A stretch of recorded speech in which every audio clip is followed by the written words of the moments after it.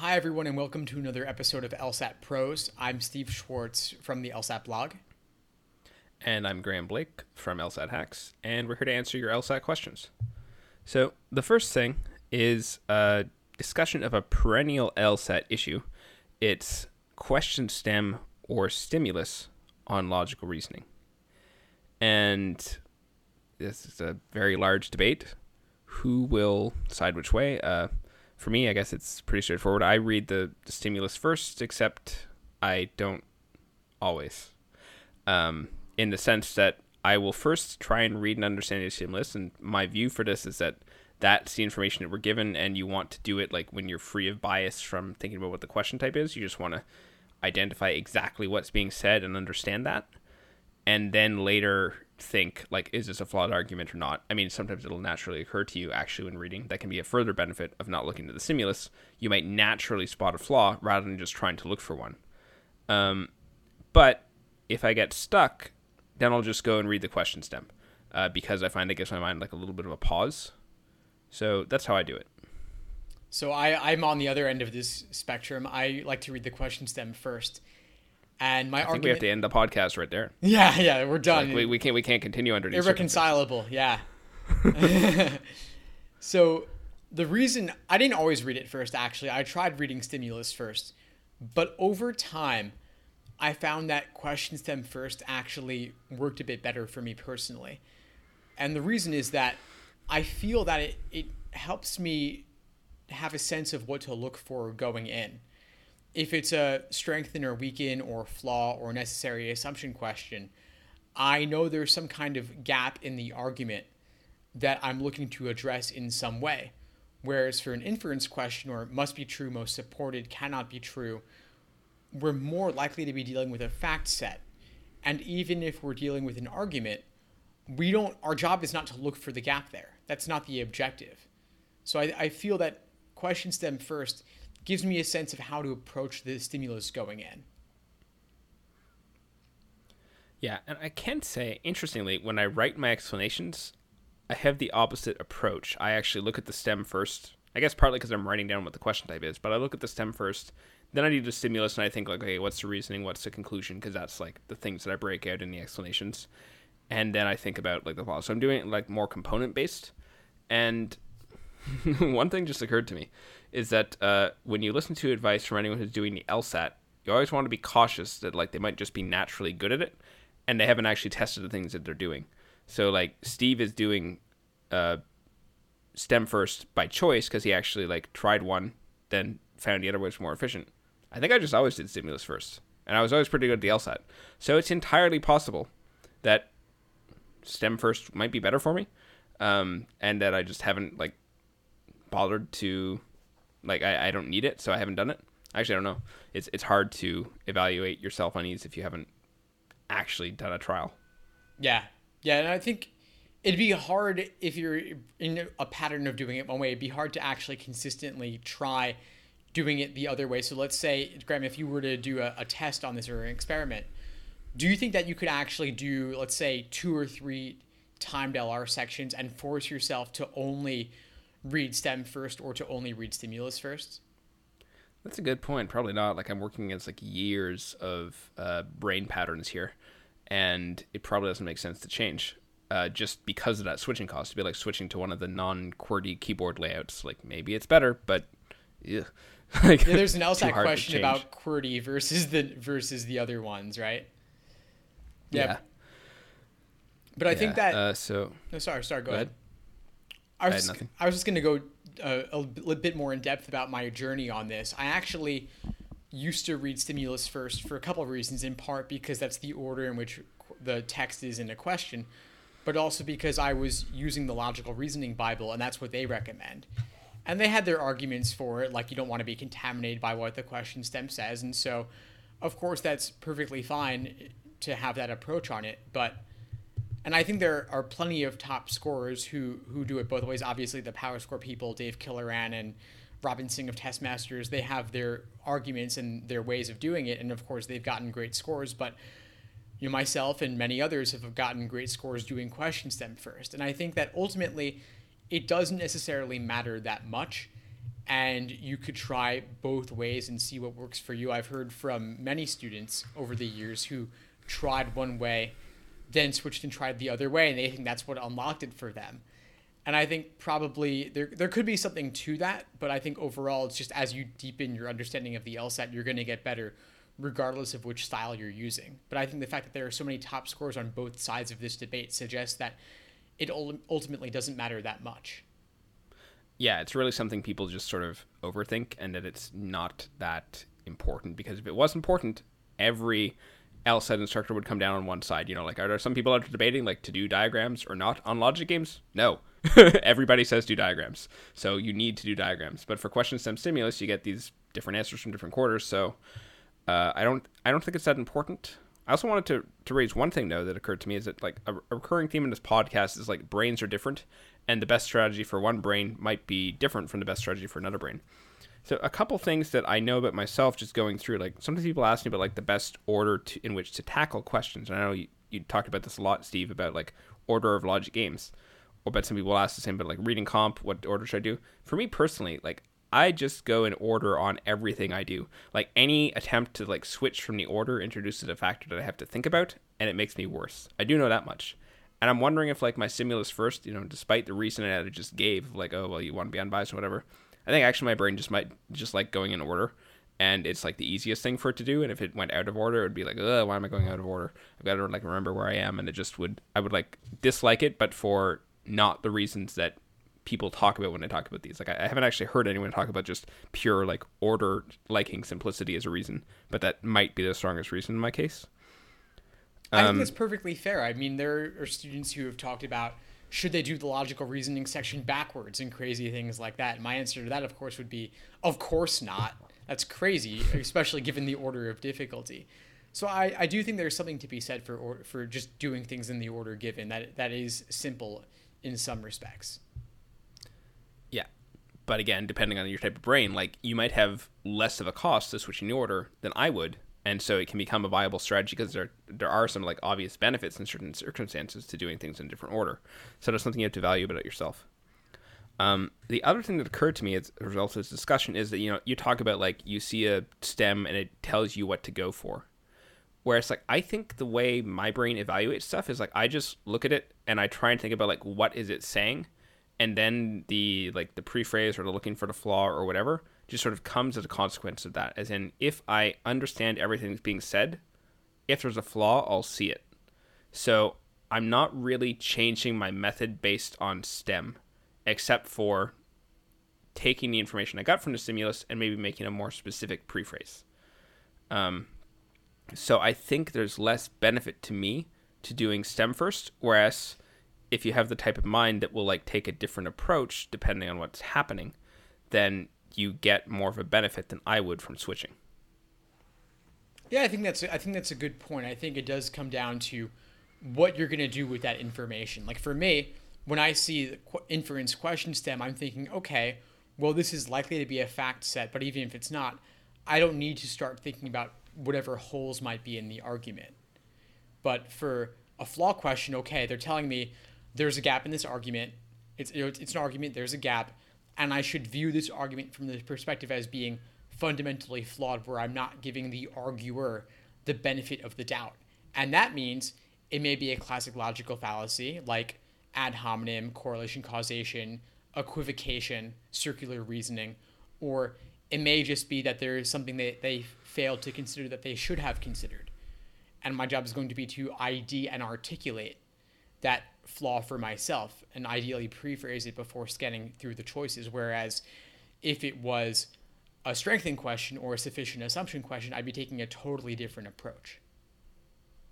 Yeah. Whereas by contrast for me, like even when I'm doing a question like method of reasoning or identify the conclusion, and even when I'm doing it for an explanation where I've already read the stem, I still just naturally see like, oh, they made like a little flaw here. And that's just like part of my process of understanding what's being said. I'm in some way like juggling around all the factors and seeing like, does this check out? Does this not check out? Like I think it's a fundamental part of how I think about any argument I'm presented with. And so they're not like two separate modes for me. And even like on a must be true, I'm just thinking about what factually they're saying. I'm still doing that on an argument. I'm thinking about what are they saying factually. So for me, it like, I guess I don't distinguish between modes, and so therefore just going in order makes more sense. When you have a student who has the opposite approach, how does that impact your tutoring, if at all? Interesting question. It's never come up in that, like, no one's articulated it in these terms. I'm sure though, like in moments when someone's like, "Oh, how should I look for a flaw?" Then we'll talk about like how to look for flaws and so on. But no one's ever asked about like those two differences. Like I actually hadn't thought about it in these terms until this podcast. Yeah, I don't know. Do you have any thoughts on that? I can think about it a bit more. Well, Yeah, it comes up for me just because I was recently talking with a student who does stimulus first while I do question stem first, and my answer to him was like, it really doesn't matter. Like if it's working for you, that's fine.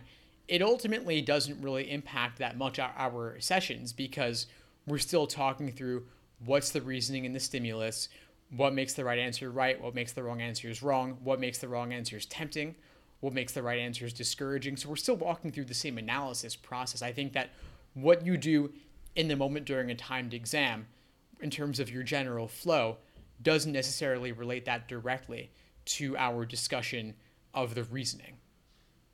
oh yeah, now I see what you're saying. I thought you were asking like, what do I do when I have a student who like will approach one question one way, one the other way because they're more like your style, whereas I'm like more organic. And I was like, I have no idea. But yeah, when they ask like, how do I do like stem first or stim first, I usually just tell them it doesn't matter.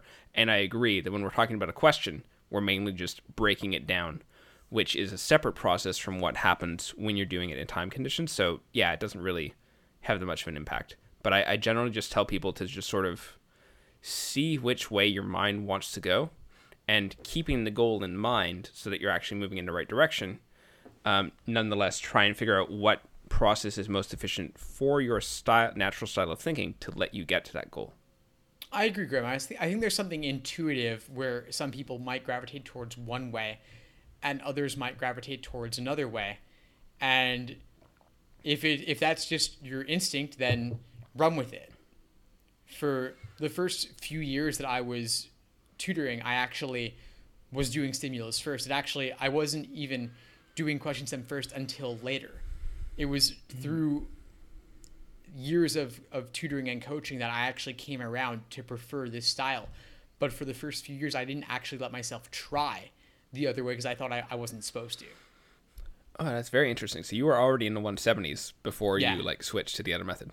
Yeah, exactly. So that shed some additional light on just how unimportant it is to do it one way versus the other. Like, I could go back to doing it the other way if I wanted to, and I'm sure it would be fine. But this way just feels more natural to me. So there's no reason to try and put a lid on that if it works. Yeah. So the next question is, how can I save time on the games? I'm looking for any solid strategies I may not have yet employed. I recently tried using a highlighter to set up my diagrams, the idea being that it would prevent me from erasing my main game setup, but I'm not sure this has helped. I've also begun to abandon the practice of writing down all the rules, since I find I often refer back to the stimulus anyway. I'm guessing by the stimulus they mean the paragraph. This sounds to me like this person just needs to do like a total overhaul and start redoing some easy games and get a good diagram set up going on those easy games so that they can apply it to the harder games. Because like if you're not writing down the rules and you're referring back to the rule setup, like just that is very far off from best practices, and it sounds like that's going to be holding you back on the games. The highlighter I would also not recommend, just because generally the most efficient thing is to have a main diagram that you just don't touch at all, and you make your individual questions diagrams by those questions or in like a very clear space. I'm looking ahead here for the digital LSAT. You would then write them like in a separate part of the page, but basically you don't mix your main diagram with anything else. But I would just like get like some of the easiest games and get those done, because they're still good practice for the method of like drawing little logic games diagrams. And I've got on my article how to go faster on LSAT logic games, I've got like a little screenshot I took of like the way I arranged them. I'll include that in the show notes so you can see like just where I put the main diagram and where I put the other things. But I would start from basics. Yeah, I think this person definitely needs an overhaul. Abandoning the practice of writing down the rules, I think, is a huge mistake.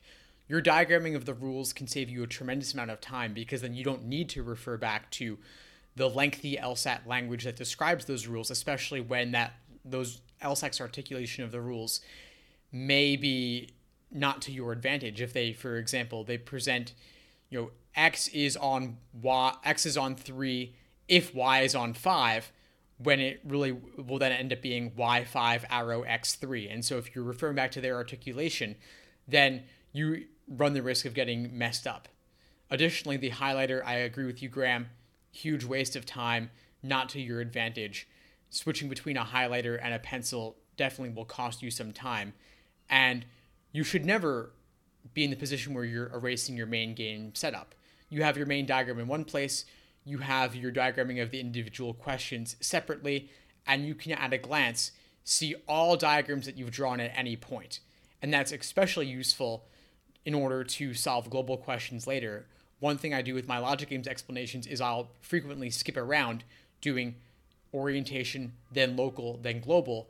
And so the local questions become a baseline of evidence or examples to then go back and solve the global questions later. And you'll see this in my YouTube video explanations for the vast majority of logic games, which I'll include a link to as well. And you can see how when I walk through games, I'll skip around, but I'll always have my local diagrams from previous questions available to help me solve the global ones later. Yeah. And I just want to add we told them what not to do. So for how to get these basics down, apart from just starting over and doing easy games, I think looking at video explanations like Steve's, looking at the diagram I'm going to link, just looking at something where you see how someone has drawn the main diagram and put that apart, and then you see to draw local things to put them separately. Just practice doing that. Practice having a main diagram that looks like someone else's good main diagram. Practice how to read it. Practice what components you might want to modify, because everyone has their different tastes a little bit, where one thing doesn't make sense and you put in another thing. But practice making something that you can actually use, because it sounds like whatever you were trying to do was a worse system than doing nothing at all, which is why you threw it in the trash and just didn't draw stuff. Because whatever you were doing, they didn't actually say what they did in there, but whatever you're doing must have been so against your brain that it just was felt like more effort than it was worth. You have to find a diagramming system that is worth doing, because diagrams aren't just something we do for the normals and then we ourselves don't draw things. We do diagrams because they make us better, we LSAT tutors. So you need to find something like that and just practice it, and then hopefully you'll find something. Yeah, you need a system that works for you, and there's many different diagramming styles out there, but what everyone has in common is that we all draw diagrams, we all diagram the rules, we all make a main diagram, and we all draw local diagrams. And I don't think there's anyone out there who's an LSAT tutor or coach who dismisses drawing local diagrams. This is too much to do in your head, and to try and do everything in your head and just look at LSAC's description of the rules and setup is not going to help you. It's going to hurt you, because you need to be able to articulate things for yourself, just as if we might paraphrase a logical reasoning argument. We break down the logic game's rules into a simpler style that we can understand for ourselves. So I think we touched on this one pretty well. You want to move on to the next one? Okay, so how to simplify diagramming all the rules and inferences for grouping in-out games. I found that I spend a good chunk of time writing out all the rules and inferences along with their contrapositives. I'd like to learn how to streamline this. So kind of related to our previous question here, how can I simplify diagramming of rules? Well, in particular, for grouping in-out games, since that's what this question is covering, it's about conditionals. Diagramming conditionals and their contrapositives and linking things together, since that's what you'll often be dealing with for an in-out game. And I run across a lot of students who are using methods where they'll diagram each rule one by one, then diagram all the contrapositives, and then look to draw links between them. And this is technically accurate, it's technically correct, but it may not be the most efficient way to go about it. So if you want to streamline, you want to simplify, what I recommend doing here is to draw out a rule, a simple conditional rule, immediately draw its contrapositive, and then link the subsequent following rules onto my original rule, building the diagram as I go, rather than drawing out all the rules and then linking them later. This is a bit hard to just verbally describe, so I'll definitely make sure to include some examples of this in the links in the show notes. But that's my quick take on that. Oh, interesting. So you actually build like the diagram and the contrapositive diagram like simultaneously? Yeah. Okay. I have basically the same approach, except I do one and then flip the whole thing. But I'll elaborate on that. But yeah, so to answer this question, I would say I love it when people ask me this, because this is one of like the biggest wins people can get on logic games. When you spend a whole chunk of time reading out the rules and inferences, just don't do it. And you could like train yourself to do this by doing a setup where you're only allowed to have the final diagram. You're not allowed to write out the rules individually, except for the first one. And I think you'll be surprised to see that it just naturally happens. I have never once had a student who comes to me with this question who didn't immediately learn how to just make a chained diagram right away. Like, this is not there are some things on the LSAT where, you can tell someone how to do something, but it takes like lots and lots of practice to do it. This isn't one of those cases. This is actually just, you can instantly win and make a chain diagram. So what I do is, like, say there's a rule that's like J arrow K. Then I'll write down J arrow K. And then usually the next rule will have a K in it, but I'll go to the next rule that has a K, because if there is a K, it can be linked. And so if it's J arrow K and then K arrow L, I'll just write arrow L at the end. So I've got J arrow K arrow L. Or if it was not L arrow not K, so it's like the contrapositive, you could write the contrapositive separately to get it back into the K arrow L form and put it on the diagram. But just know that like everything can be joined. I mean, there are a few games where like there's two things and they don't all join, but usually stuff can be joined together. So don't draw out the diagrams and the contrapositives. Just join them together. Like I think one thing that can happen in logic games, I mentioned this on a previous podcast, is that you can get kind of like a learned helplessness, because when you first do it, it's just like so hard, you do everything so wrong that you feel like you can't do anything, and that sticks with you even when you hit easy challenges. So this like writing out all the rules is like, well, I can't do this complicated thing, so I got to write them all down. Actually, in this case, you don't. You're actually, like, anyone listening to this podcast is smart enough to make a chain diagram to get go. I guarantee it. I have never seen anyone, even someone in like the 140s, like everyone gets this. It's, I don't mean to say that, everyone gets this when they're being shown by me, the tutor. So when you try to do this, you might have some struggles yourself. I don't mean to say that you're dumb if you try it and it doesn't work. That's not what I'm saying.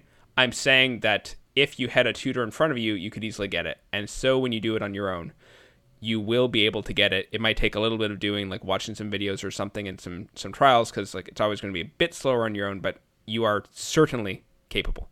Yeah, absolutely, Graham. I think that this is something that every student can get with practice. And if you don't have a tutor, watch video explanations, read written explanations. But this is something that is actually one of the relatively more intuitive things on the LSAT. If you have a grouping in out game with lots of conditionals, I agree that in the vast majority of cases, you'll be able to link all the rules together into big conditional chains and their contrapositives. Or at the very least, you'll be able to link a couple of them together. And you link them with the common variables. If you have J arrow K and then not L arrow not K, you can link those together. If you take the contrapositive of not L arrow not K, it'll become quite smooth. And so trust that this will happen, and trust that it will happen enough to the extent where you're not writing out all the rules and then linking them later. If you link them as you go, the benefit there is that nothing you wrote down will be extraneous. Everything you write down will end up becoming part of your final diagram. And the nice thing about that is it saves time, it saves space, and you end up with your end result immediately upon writing down the final rule. I want to touch on something else you said, Graham, which is about skipping around with the rules. Absolutely. If you had J arrow K and then another rule A arrow B, and then your third rule, not L arrow not K, you could skip the second rule and come back to it later, in the hopes that later you'll be able to more easily and smoothly link it onto your main diagram. There's no reason you have to write down the rules in the order they're given to you. and this comes back to, again, to my idea of skipping around a bit, but you can skip around to the point where you do things in the order that works best for you. Yeah, and I just want to elaborate when talking about, choosing which rule to go to. The thing you want to know is, like, if there's a K in two different rules, you can link those. So obviously, if you got like J arrow K, K or L, it's pretty straightforward to link them. You just link them on the K. It's where there's a contrapositive or a negative or whatever that's more complicated. So the point of skipping around here is that just know that if the same letter is there twice, you might have to do some fiddling to take a contrapositive or whatever, but it will link up. One thing I want to address is like why this is a common challenge for people. I think the reason maybe that it is that on most games, just like drawing the rules is actually like a good strategy. Like just draw rule 1, draw rule 2, or at least it's a passable strategy. And so that's like what you get into the habit of doing. But then when you hit a game like this where it's actually like totally the wrong strategy, it just seems like a really hard game where actually it's easy. So it's just like a modification of the approach that's needed. But one thing that I took from games like this, and I think it's these games that taught me it, is that actually like on every game, it can make sense to do the rules out of order. Because I rarely actually just write down the rules 1, 2, 3, 4. That can work because you can write them more concisely than LSAC has done it. But the optimal way is actually to start with rules that like can go right on the diagram or that are simpler, and then save some of the harder rules or the more complex rules for later, when it might be more obvious how they make a deduction once you've already drawn like the base of everything else. And so I often go out of order with rules and think about like what's the most efficient way to approach them. I want to caution that this is like a bit more of an advanced strategy. Like you need a bit of an intuition for games before you can see like how should I go out of order on like other types of games. But just know that that's like a thing that you can do once you're getting to like a more advanced level. Like you don't just have to, even though I usually like going in order, on this one case I do diverge from order. I think that's a great insight, Graham. Like the idea of distinguishing rules, concrete rules versus more abstract rules. The concrete rules you can articulate, you could put them down, place them on the diagram, place them on the side, they're done. So that's a conditional rule. That's a rule saying that K can't go on 5. That's a rule that says L must go on 3, or that 2 variables or 3 variables must be blocked. But then if you have a rule that's more abstract, if we go really abstract, like there's I think in test 47, the circuit load panel game, where the about the number of switches that are on and off being the circuit load, that's more abstract. You might put that on the side. You might not even have a clear way to articulate it overall. But yeah, save that one for last. Get everything else put down at first, and then maybe you have to hold that more abstract rule in your head as you go through the game. Yeah. And another, holding in your head is actually what I was going to touch on next. Because I think the reason I don't like skipping around in most cases is because I didn't have to hold around like where I'm going. But on the games, skipping around in the rules actually has a reverse effect, because the main challenge of logic games is your short-term working memory, which as a human is quite limited. None of us have much short-term working memory, like the number of things you can hold in your head. So if you get rid of the simple rules, that's like L and 3, well, like great, I don't have to think about that. Now I only have like 3 things to think about instead of 4. And if you can get down to just like there's 2 remaining rules, they're a lot easier to process. And this also applies back to the original like in-out grouping, where, if you're just looking at all the rules thinking like, oh gee, how do these connect together? Like it's a big thing. But if you're just like, all right, first rule had K, look for K, that's like one thing you have to do, and it becomes a comparatively easy task. And that's why anyone can do that method, because you're just looking for one letter. Yeah, love it. All right. Next question is, how can I learn to remain calm and in control when taking practice tests, especially when things begin to get tricky? I struggle with allowing pressure and anxiety to overwhelm me in the middle of a section, therefore make it nearly impossible to recover in time to have a solid section. Okay, so I think, obviously this is going to depend on like everyone, because people deal with anxiety differently. But I think the big meta thing to keep in mind with the LSAT is like, A, it's a piece of paper, and the test that you're doing right now is not actually determining anything about your future. Obviously, you want a good LSAT score, but the practice test you're doing today does nothing. Even if you bomb it and you get like, oops, I got a 130 on that test, I don't know how that happened. Like, you can still get a good score on test day. You can, like, it doesn't matter to have a bad day on a test. So there basically, logically speaking, shouldn't be any pressure. Now, that's not how anxiety works.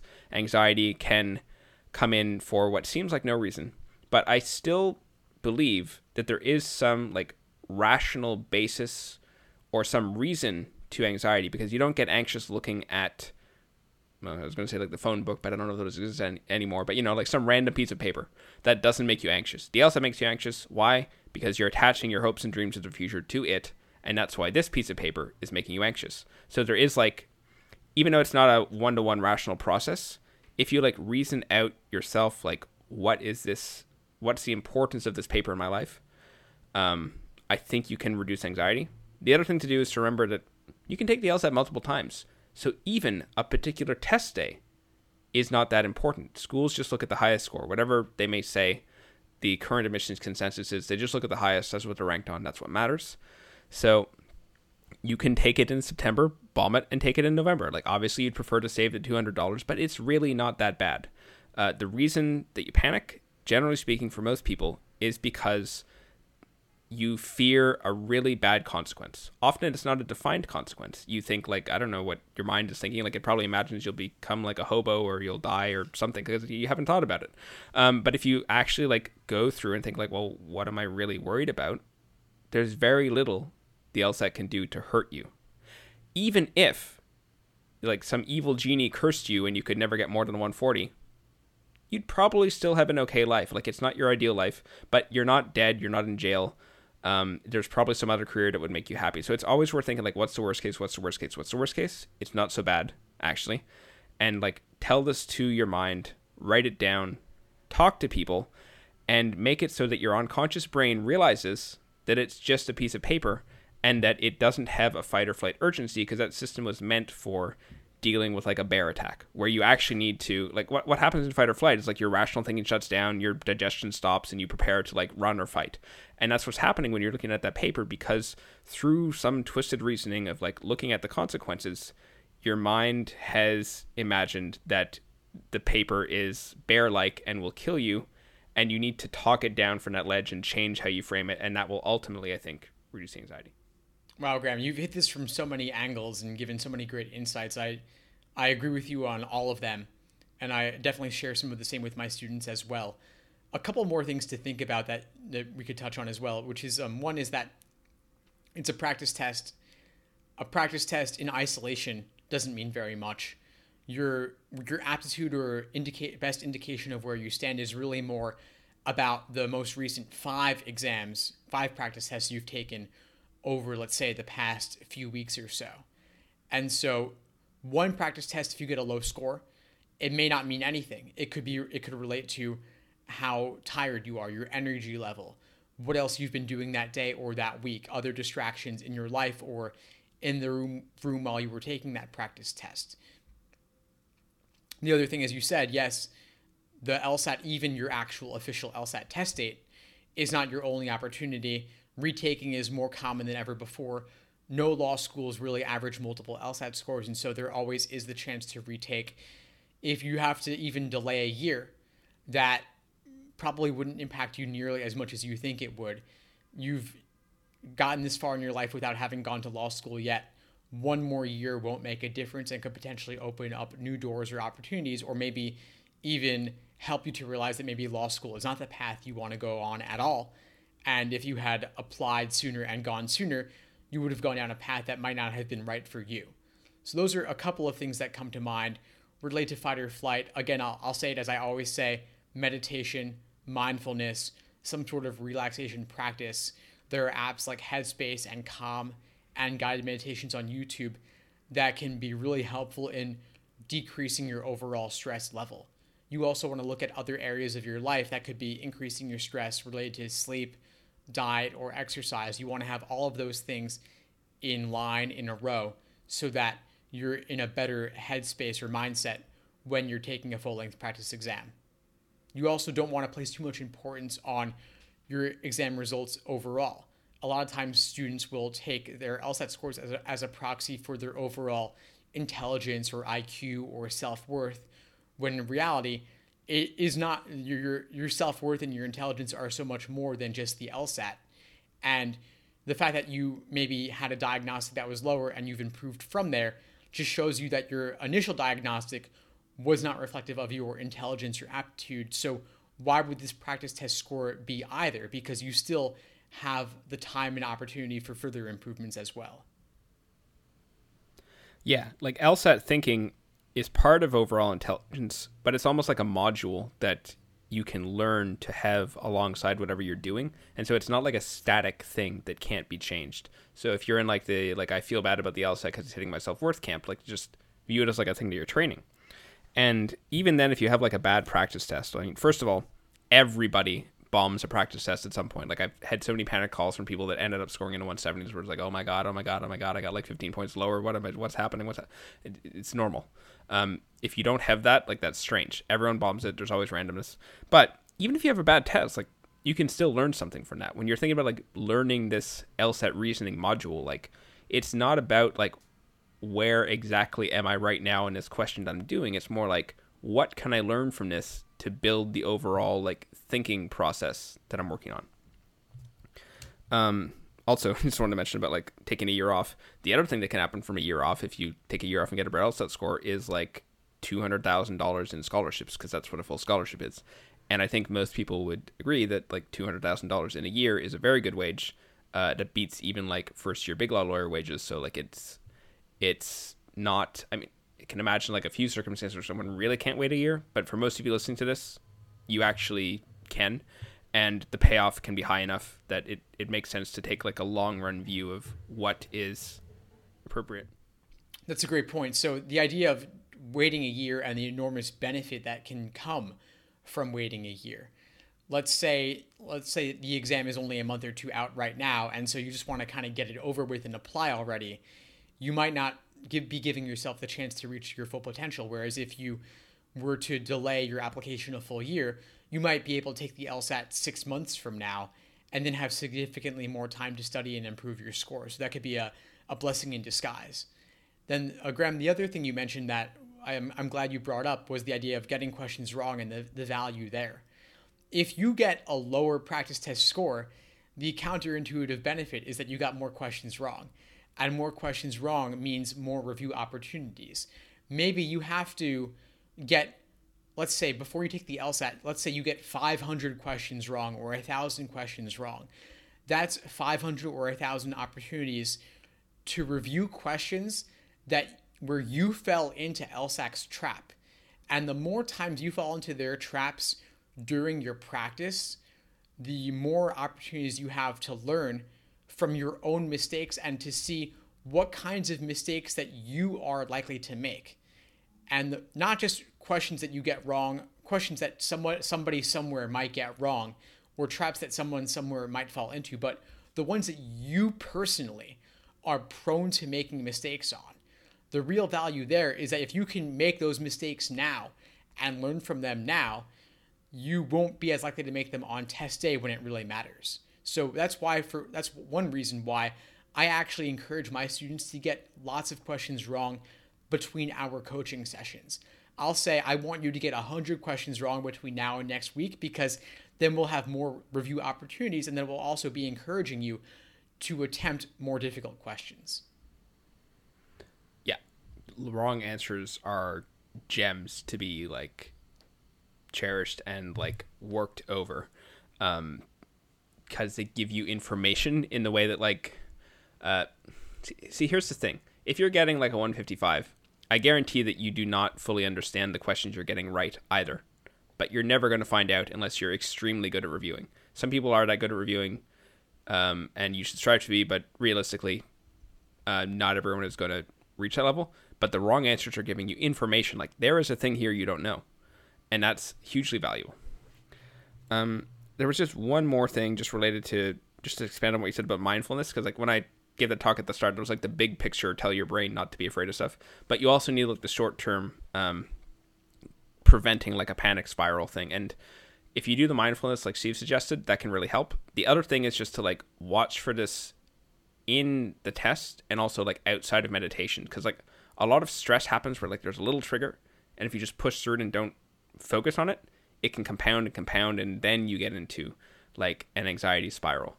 But you really want to like catch those things early, take a break, reconceptualize it. So like if you find yourself worrying about the test while taking the test, just remember that thing that you told yourself about like a practice test not mattering, and breathe a bit, and that hopefully will help you like avert that and return your focus to the question in front of you.